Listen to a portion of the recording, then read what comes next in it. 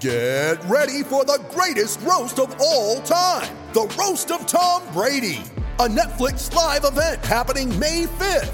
Hosted by Kevin Hart, the 7-time world champion gets his cleats held to the fire by famous friends and frenemies on an unforgettable night where everything is fair game. Tune in on May 5th at 5 p.m. Pacific time for the Roast of Tom Brady, live only on Netflix. Welcome back to another episode of the Hockey News on the A podcast, and we're pleased to be joined by a player that has gone through one of the quickest climbs of the professional hockey ladder that you'll probably ever see. Within just over a year and a half, this player has gone from being an undrafted overage defense in the WHL to signing a two-way deal with the San Jose Barracuda. After that, parlayed that into an NHL entry-level deal, which he signed this summer. And now he's splitting his time between the San Jose Sharks and the Barracuda. Pleased to be joined by none other than Nick Cicek. Nick, how we doing? I'm good, guys. How you doing? Pretty good. I think so, all things considered. So before we kind of get into, your pathway and your career and stuff, so you're Canadian, but you're of Turkish descent, right? And you represented Turkey with, I think, the U17s. What went into that? Like, what tournament was that? Yeah, so I'm originally from Winnipeg. My dad was born in Turkey, and he came over for university when he was in his early 20s. So when I was 16, I want to say, there's a tournament, the European Youth Olympics was going on in Turkey, and they wanted to put a team into the A division for hockey. So they were sort of looking around junior leagues, just looking for like Turkish names, people that have Turkish descent. And I guess they were looking at the Portland website or their roster and sort of came across my name, Cicek, which is a pretty familiar Turkish name. So they reached out to my family, my coaches, and everything in Portland. And then at that time, I was playing for the Winnipeg Wild in Manitoba. So long story short, it sort of all worked out, and I went over to Turkey for about 2 weeks to play a tournament. We only ended up playing 2 games. It didn't go, obviously, amazing, but it was really cool to represent, obviously, a part of my history and where I come from. And it was the first time the Turkish side of my family got to see me play hockey live, so that was really cool. And then, Yeah, it was an amazing experience, like the whole Olympic scene where you walk out in the soccer field and the crowd's going nuts, flags waving everywhere. So that was something I'll remember forever. You mentioned your dad. I know that both your parents are professors, right? Correct, yeah. So with that said, you went the WHL route, but was either the NCAA route or the U Sports route kind of something that you considered or was pushed on you? Well, for me, I was a pretty big kid growing up. I would say I was definitely above average with everyone I was playing with. So that sort of, I guess, molds you into that junior fit. And then I got drafted by Portland in the 7th round. And my parents sort of told me, like, growing up, it was always like, if your grades slip, like, we're pulling you out of hockey. So that was obviously important. But they said, go chase your dream. If you think this is the route you want to take, go for it.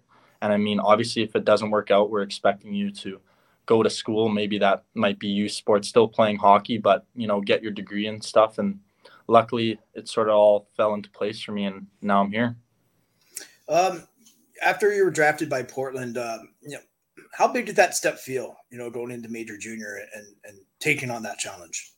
That step felt massive to me. Mm-hmm. So if I'm being honest, when I was younger, I wasn't the greatest skater. I was a bit tall, lanky, a little bit of an awkward player, which I find a lot of, tall, young players are like. So my skating definitely had to improve, and I felt that right when I got into my first camp in Portland.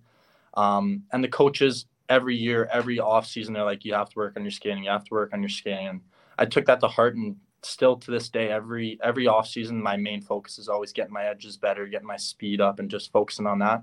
So I think that was the biggest step, is just getting to that level where you can take those one-on-ones, you can match those speeds with some of those top players in the junior leagues. I think that's probably a very common thing for a lot of young players is the skating. What went into that for you? Learning how to really improve on that, something that maybe didn't necessarily come naturally. Yeah. So there was a skills coach in Portland at the time, Patches. He helped me every day at the rink. He was there. He would come in segments for like 2 weeks here and there and around the season. And we would work before practice, after practice, just like basic things, just inside edge work, outside edge work, just really getting comfortable under my skates. And then I took those and I worked on it when he wasn't there every practice, and then take that to the off season, working with my trainers back home. And it just slowly started to see results. And when you start seeing those results, they really feel good, and it makes you just want to keep pushing that skating. And I think that's sort of where it's came from.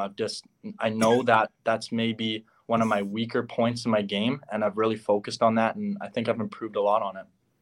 I talked to a couple people that you played with growing up, and a bunch of them were saying that, kind of what you alluded to before, you weren't the best in your age group. You weren't the top, dominant guy or whatnot, but that after you were drafted by Portland, there was some sort of switch with you, and you really took it to the next level. Was it kind of like being drafted like an aha moment for you? Like, sort of like, wow, I could really take this to, play in the WHL or whatever it may be?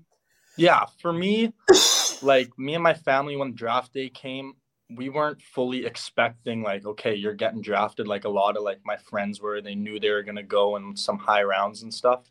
So for me, it was just, I was really grateful that Portland took that chance on me. And then when I got to camp and realized, okay, like I need to put some work in, but I'm really not that far off, I think that's when it's like, okay, we just got to bear down and really work hard and get to the places we want to be. And yeah, like my buddies probably told you, I definitely wasn't one of the best players coming out of Winnipeg in my draft year. Like that was a pretty good draft year. So I'm pretty proud of myself and my support group that's helped me throughout this journey and got me to be the player I want to be and also the person I want to be. I also heard that when you were around the time you were in the Bantam draft, that you were a massive fan of Quiznos. Can you confirm or deny this? And if so, is there one in San Jose that you can have Carbonaro Wednesdays at? Carbonaro Wednesdays, man. Me and my boys would go every Wednesday in high school. We'd hop in my car. I drove an old like 1999 Acura MDX, 7 seats, and we'd pack them all in right to Quiznos for a good Carbonaro Wednesday. And we did that religiously for like a couple of years. But it's faded off a little bit. I got to watch the diet a little more now that I'm playing professional hockey. But definitely when I'm back in Winnipeg, when the boys are together, it's usually a spot we go once or twice for sure. Why do you think you were overlooked? Coming up through junior, and then, you're not drafted. And yet here you are. I mean, in some ways, it's a very fast path. You're 22 years old. Yeah. You're already in the NHL. But, were you a late bloomer? What went into that? I think for sure you nailed it. Like I was a late bloomer. Like even coming into junior, I didn't make Portland till I was 17. And even that year, I got sent back home to Winnipeg to play junior A for about half the season. And then my 18-year-old season, I didn't play full minutes. Like I was sort of in a rotation with a couple other D for the first half of the year. And then that second half of the year, when I was 18, I sort of broke out and I started playing every game. And I had D-men that were with me on my team in Portland that really helped me, and I could focus on what they were doing and work with them. And then my 19-year-old year, which like you said, like that's pretty late. Obviously, those elite junior players, they're taking over the league at 17 and then getting drafted right away. So when I was 19, that was like my first full season. And then that's obviously when COVID hit. Yeah. So that was tough, especially because we had a good team. We were leading the whole league, and that was really fun. So then coming into my 20-year-old year, like I knew a lot of people's careers are going to take a change no matter how good of a player you are or what situation you're in, just because of what was going on. And we had a really short runway. We had 24 games in my 20-year-old season. So I sort of told myself, just give everything you can every day.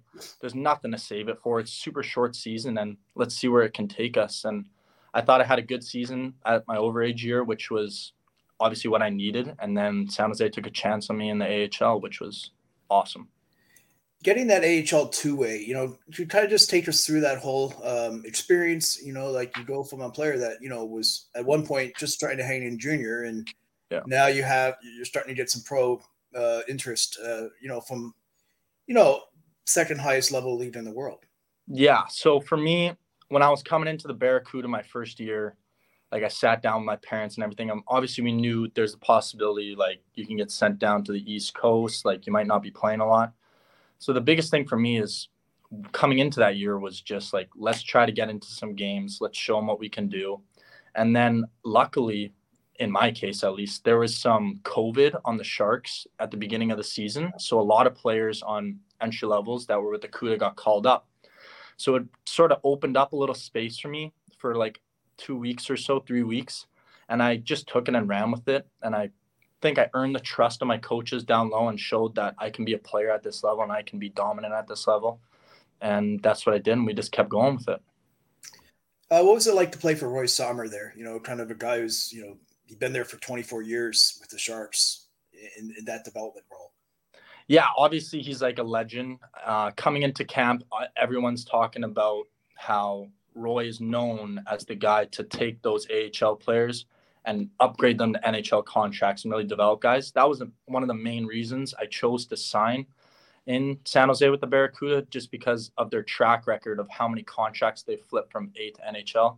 And I knew that Roy just appreciated hard work and that I had to work my bag off every day and show him that, like, I want to be that guy that you trust that can get me to the next level. And I think he helped me a lot, along with Michael Chason and the other coaches on that staff. Obviously, it was a bit of a tough year for us last year. We didn't have the greatest record, but I think I developed as a player and as a person, and it's got me to where I am this year. What's it been like? Okay, wait. So before I get to it, obviously I'm going to ask you about playing with Erik Karlsson, but I have to ask you, how old do you think you were when he won his first Norris? Oh, I was young for sure. I would say like 10 maybe. Yeah, you were 11. 11, there you go. 2011. So yeah, I was young. Like, okay, come on, be honest. This isn't going anywhere. Just the internet. Like, how crazy was it to see Eric Stahl? Oh my God, wrong player. Erik Karlsson, when you walk in, like, to get your locker room stall. What was that like?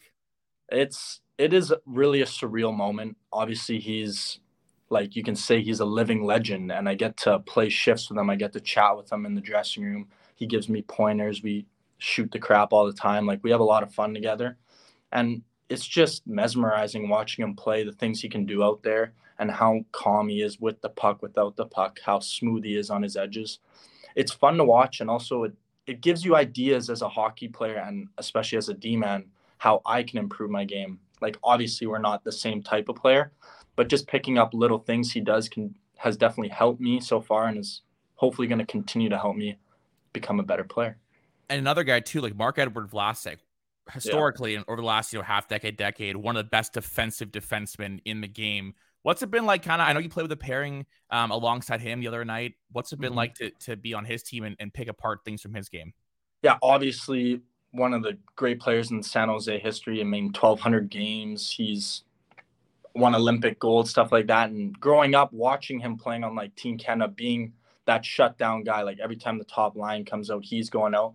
That's something, like, for me as a player, like, I'm more defensive minded, obviously. That's something you take pride in. So it's super cool to be able to play with him and be able to talk with him and see how he enjoyed those experiences, how he took on those experiences.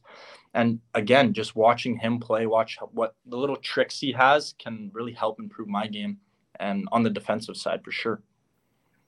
When you came to the Barracuda, what areas did you realize that I really need to key in on this? And, this is going to be the difference between whether I make it to the NHL or even whether I stick in the AHL. Yeah. Again, I'm going to go back to skating. Obviously, the jump from junior to the pro level is another jump. I wouldn't say, honestly, it's as big as that, like, minors to junior jump, but it's faster. It's physical. The AHL is like, everyone wants to get to the NHL, obviously. So it's a physical league. Everyone's flying around. So for me, I knew I had to work on my edges, had to work on my skating, like getting my gaps tight coming off the offensive blue line. And then physicality. Like, I'm a big guy. I like to use my body.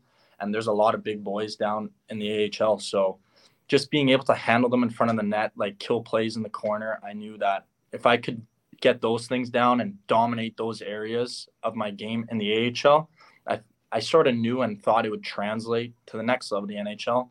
And that's what I'm trying to do right now. What's the adjustment like, coming, Portland's obviously a pretty big city, but coming to the Bay Area and, a lot of players, sometimes it's even just the cost of living on an AHL deal can be a challenge. For sure. I mean, obviously it's a bit of an expensive place to live. Super cool area. Like, there's a lot of history, like Silicon Valley, stuff like that. And then obviously NASA and all these huge companies around. So it's interesting, just like you're driving in the ring, it's like, oh, there's the Google headquarters. It's sort of cool to see. But yeah, like it's expensive for sure. Last year, me and 3 roommates, we rented a house. So it was a little cheaper when it came down to it, which was nice. And I'm again in a house this year. I love the setup and it's been great. What was the process of getting the NHL deal like? How did that come together? And, at the end of last year, did you think you had earned, a NHL entry level deal, that you would be approached for one? Yeah. So last year I had a pretty good year in the AHL. I thought I was doing my job. I was helping the team as best I could. And I felt, me, my agents, my family, we all felt that I proved that I can take my game to the next level. So we thought that I did deserve an NHL contract and we wanted to stay in San Jose. They gave me all this opportunity. They showed trust in my game and the player I've become. So when my agent called saying San Jose's offered you an NHL contract, like it was probably the greatest day of my life. I mean, those are things you dream of growing up, like that phone call. So it was really mind blowing, and calling my parents after, it was pretty emotional, but I mean, it was a lot of hard work and the hard work's continuing. So it's been great. And I'm glad I got that opportunity, and then they have that trust in saying, yeah, you're going to be an NHL player, hopefully. What was your first signing bonus purchase besides Quiznos? Oh, my first signing bonus purchase. I bought a duffel bag, like most people do. A duffel bag. What do you yeah. like, Cale Makar? Cale Makar's first purchase was a Slurpee, and Nick Cicek's was a duffel bag. Well, you're saying not Quiznos. I mean, my first purchase was probably a Starbucks coffee, if I'm being honest. But true. Yeah, my first big purchase was a nice duffel bag that I travel with now every time we're on the road, and just sort of reminds you of, like, obviously it's nice to have something a little expensive and that you can show off a little bit, but at the same time, looking at it every time, I know what I did to get that bag, and I know what I did to get here. So I'm just trying to keep it going. Obviously, with San Jose having the NHL and AHL team, you don't need to pack too much too often if you're going up and down. How nice is that to have both the NHL and AHL team in the same city, whether it's starting at camp when you get to know everyone, and then, carrying into the year if you're ever going up or down the elevator? Yeah, I would say it's a huge advantage. Like, I was talking to Couture actually a couple days ago, and he was talking about when he first came to the league, and I'm pretty sure he's in there in Worcester, and that trip going back and forth, he said he would fly on game day up to the NHL, play a game, fly back, play another game in the AHL the next day. Like, stuff like that's really tough, and it's not only tough physically but mentally. Like, you got to get dialed in for that game. So just being able to, like, we practice in the same rink as the Barracuda, so just being able to walk down the hallway if you need to is definitely an advantage, I would say. And yeah, like, you get to know the NHL guys better, you get to know the AHL guys better. Like, you run into a lot of guys downtown in San Jose and stuff, so it builds connections, I think. Barracuda this year opened up a brand new arena. It was a big deal for them. What was that like for the players, just in terms of having those upgraded amenities? No, it's always awesome. I mean, everything's brand new. The facility is amazing. And it's nice to sort of have our own game rink. Like, last year we were playing in the SAP Center, obviously a massive building, and our crowds were obviously not anywhere near the NHL crowd. So the barn felt empty a lot, which is tough to play in sometimes. You don't really feel that home ice advantage, and you can't get that energy going from the crowd. So having like a more tighter atmosphere with what feels like a lot more people in the stands, and you can feel the energy coming, it helps in the game, and it makes it a lot more fun. All right, 2 quick questions for you here, and then we'll let you go. Nick, thanks for joining us. But I got to know, what was your kind of aha moment when you're in the NHL? Like, your first kind of like, okay, this is crazy, whether it was playing against someone or, seeing some of your teammates or whatever it may be. What was that kind of pinch me moment? Yeah. So my first game was in Vegas. So I would say that was a crazy aha moment. Like, you step out there, obviously for my rookie lap, and you get on the ice, and the music's so loud that the ice is shaking under your feet, and the crowd, like, the stands are already packed. There's people, like, they have those dancers dancing at the glass and stuff. You're like, wow, this is really showtime for sure. And I would say the nerves kicked in a little there. And then after warm-ups, you get back in the room, you're like, okay, like, let's dial it back in a little bit. Like, that was obviously an amazing experience, but we got a hockey game to play. And then line up for my first face-off, and, like, I got Jack Eichel across from me. So it's like, okay, there's another aha moment. Like, this is one of the great players in the NHL right now, an elite player, all-around game. So that was like, yep, like, we're here. We got to show, like, we can do it for sure. But no, it was an amazing experience. I couldn't really imagine, other than a home game, an away game that would have been a better debut. Like, that arena is insane. Last one. What is the weirdest thing you've ever autographed? Oh, weirdest thing I've ever autographed. Or been asked to autograph, too, because you maybe didn't do it. That's a good question. I don't think I've ever been asked that question. Obviously, there's the basics: jerseys, hats, shirts. Like, I've autographed a baby before, but it was like a baby. Yeah, like the parent held the baby out, and I sort of signed the shirt. I would say that was probably the most interesting. That's insane. Signing ever. Yeah, I didn't sign the actual baby. Shirt, but it was sort of funny how the parent just sort of held the baby over the railing, and I just quickly scribbled on the shirt. If you got some skin, that would have made for a really bad bath time. Anyways, thank you so much for joining us. Really appreciate it. Nick Cicek of the San Jose Sharks here joining us about his path to the AHL and now to the NHL. Thanks so much, man. We appreciate it. No, thanks, guys. It's been great. All right, so let's do the rest of the show now. But before we do that, man, Nick Cicek, like, he is, like, if there's a friend of the show, all those guys are acquaintances. I think Nick is actually a friend of the show. Like, that guy's a beauty. I'm the biggest Nick Cicek fan there is now. Well, it's a great example of a player that, right, like, never had anything handed to him. Like, he was up against, pretty much anything a young player could face, right? And he made it. 22 years old. He's in the NHL, and he's holding his own, more than holding his own. So crazy. It's just a great story for sure. Absolutely. All right, let's get off to the other topics around the AHL we want to get to. The first one is goaltending prospect Jesper Wallstedt, off to a very, very, very strong stretch here with the Iowa Wild. He's the Wild's top goalie prospect, and as I said, he's been red hot lately. He had an .894 save percentage in his first 10 games, but then in his last 9 games, Wallstedt has posted a .927 save percentage. 20-year-old goalie drafted 20th overall in 2021 by Minnesota, was named to the upcoming AHL All-Star Game. He was listed as a blue chip prospect in the Hockey News Prospects Unlimited issue. Very big, turnover from the first half of the year to now, going from, well below average goaltending to elite level at the second half. Pat actually spoke to both Jesper and Iowa's head coach Tim Army yesterday, and you got some insight on kind of what's been maybe contributing or what's kind of been going on through his first season here in North America.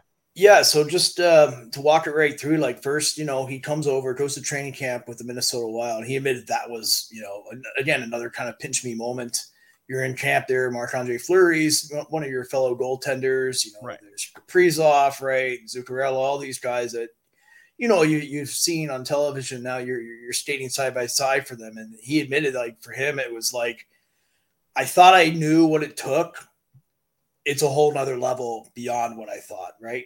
And he's interesting in that sense. It's not like he came up through a weak program. He was over in the SHL last year, Sweden, playing for Luleå, one of the top programs over there. And he was in the World Junior Championship this past summer in net for Sweden. So, he checked a lot of those boxes of what you'd want to see from a young prospect, but it was a whole nother level. And, then I spoke with Army, and one of the areas they really keyed in on was his practice habits. They didn't feel that he practiced properly. And by that, they mean, he's out there, he's working hard, he's doing the things you're supposed to be doing, but it's the details, right? Like following a play through, following a rebound, on a drill, not just sort of, fading out of the drill, right? Like they want you start to finish 100% intensity. And I think it's another case where you don't know what you don't know, right?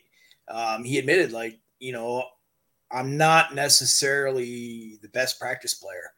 I love games. I love the competition. practice was never something that I ever really gravitated toward. And he had to learn the importance of that. You get into this level, right? Like you're one call away from the NHL. He really took to heart, his partner there, Zane McIntyre in Iowa, seeing how he practiced, and McIntyre's been a pro now for almost 10 years. So it was really insightful. He's very self-aware for a young player. I think he's really taking it all to heart. And he also acknowledged that the off-ice adjustment's huge. Coming over from Sweden, it's a different lifestyle.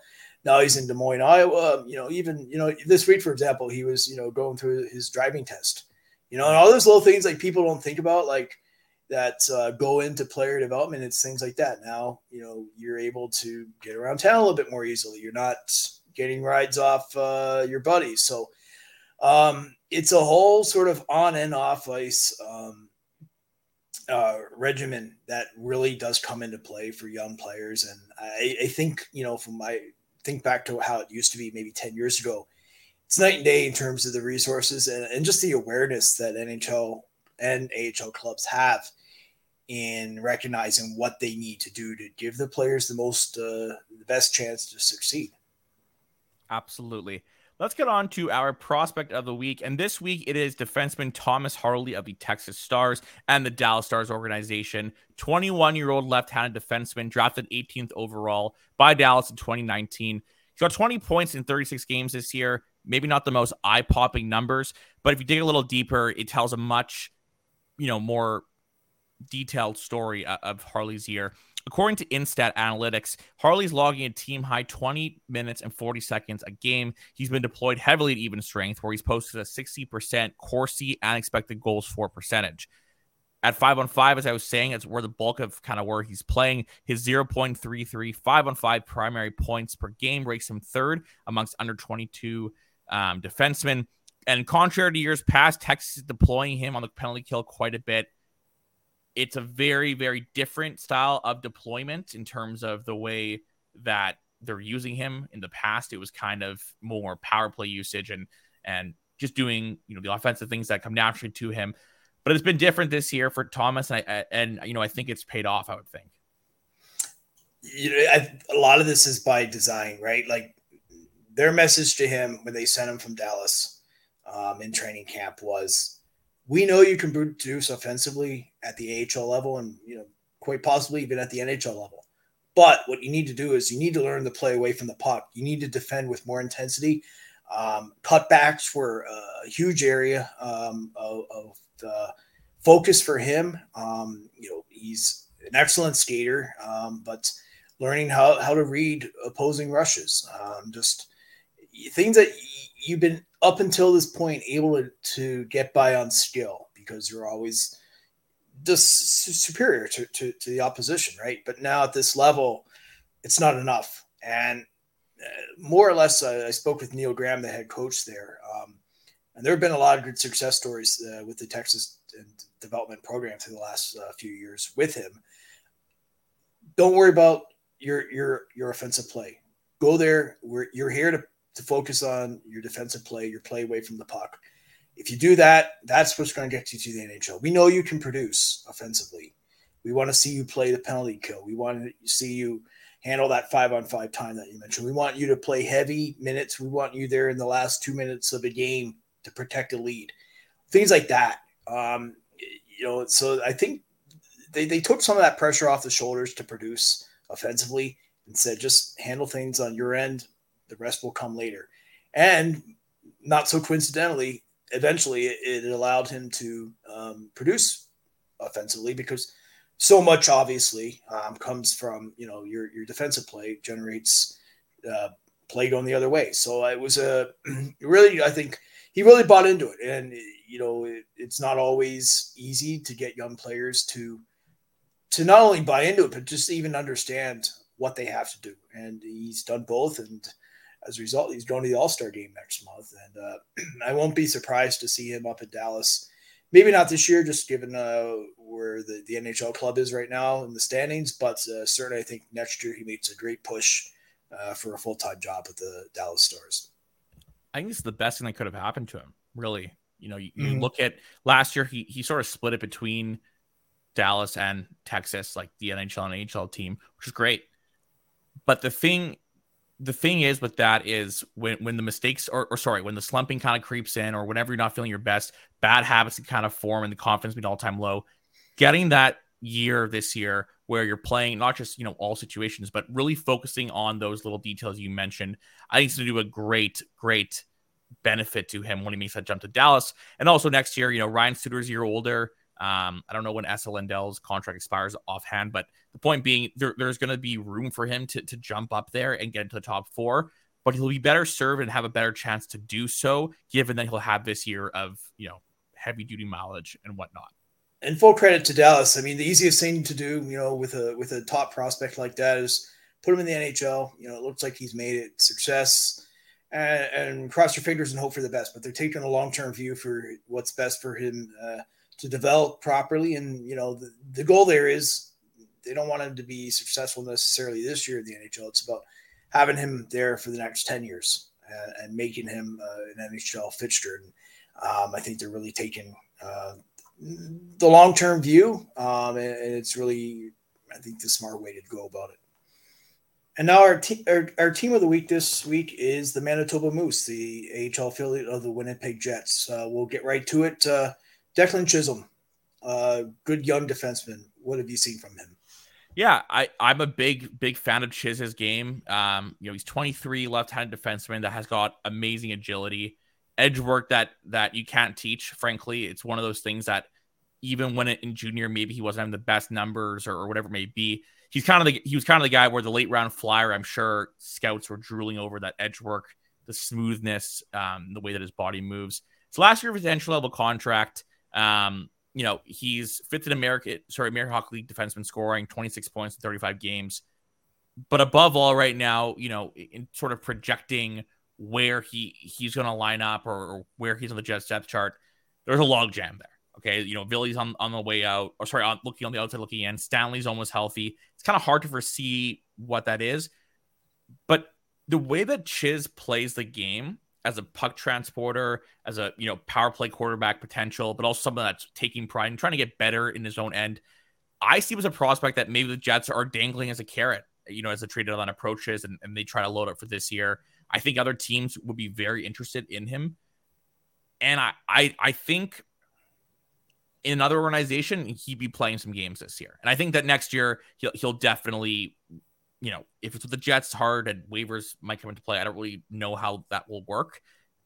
But point being, I think if not this year with another organization, assuming he was traded, Declan Chisholm's pretty soon to be ready for a lengthier audition. Last year he was in games and he looked good. He looked really good. And then, you look over the last number of years, the Jets have had some real success stories, or at least potential coming up through the Moose. You think, obviously, Billy Hanela, but, you even go to Jonathan Kovacevic. They lost him on waivers, but NHL player now. Leon Gawak, another fifth rounder, just like Chisholm. The Jets have really shown a knack for developing some of those later round picks down in the American Hockey League, and if not getting them to the NHL, at least putting them on the brink. Absolutely. And you mentioned Kovacevic there, you have to give the Moose the credit for, not entirely, it's half the player, half him, but the Moose do definitely deserve some credit in the way that Covey did develop, and, it didn't work out here in Winnipeg. He's clearing up waivers, but the season he's having this year, what he was able to do under Eric Dubois and that team as a whole is something that the Moose do deserve quite a bit of credit for. But Leon, so last year, Chiz got in the game, Covey got in the game, Sandberg, Hanela. Leon was the only one that didn't. And I remember I interviewed him last year after the year and kind of mentioned that to him. And he was honest. Like he said, it was tough, but Mark Morrison, the head coach, said he thinks Leon's right in there, kind of for contention.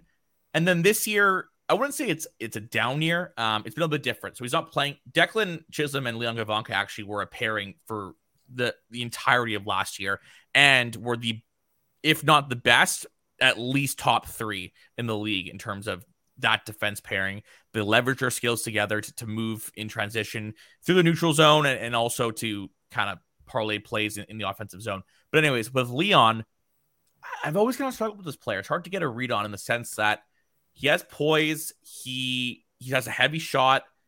There's, maybe he could service on a power play too, but I don't know necessarily if he's dynamic enough, especially with there being more 5-4 power play units. I'm a little less sure of that.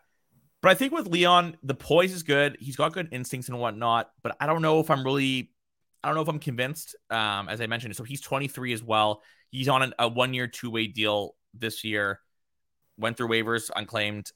I don't know. I think he's a good AHL player and will be a good hockey player for a long time. I just don't know if I see him, not even just in a Jets uniform. I could see him playing a couple games for some team, but I'm not really sold on him being a full-time NHL player, at least at this point.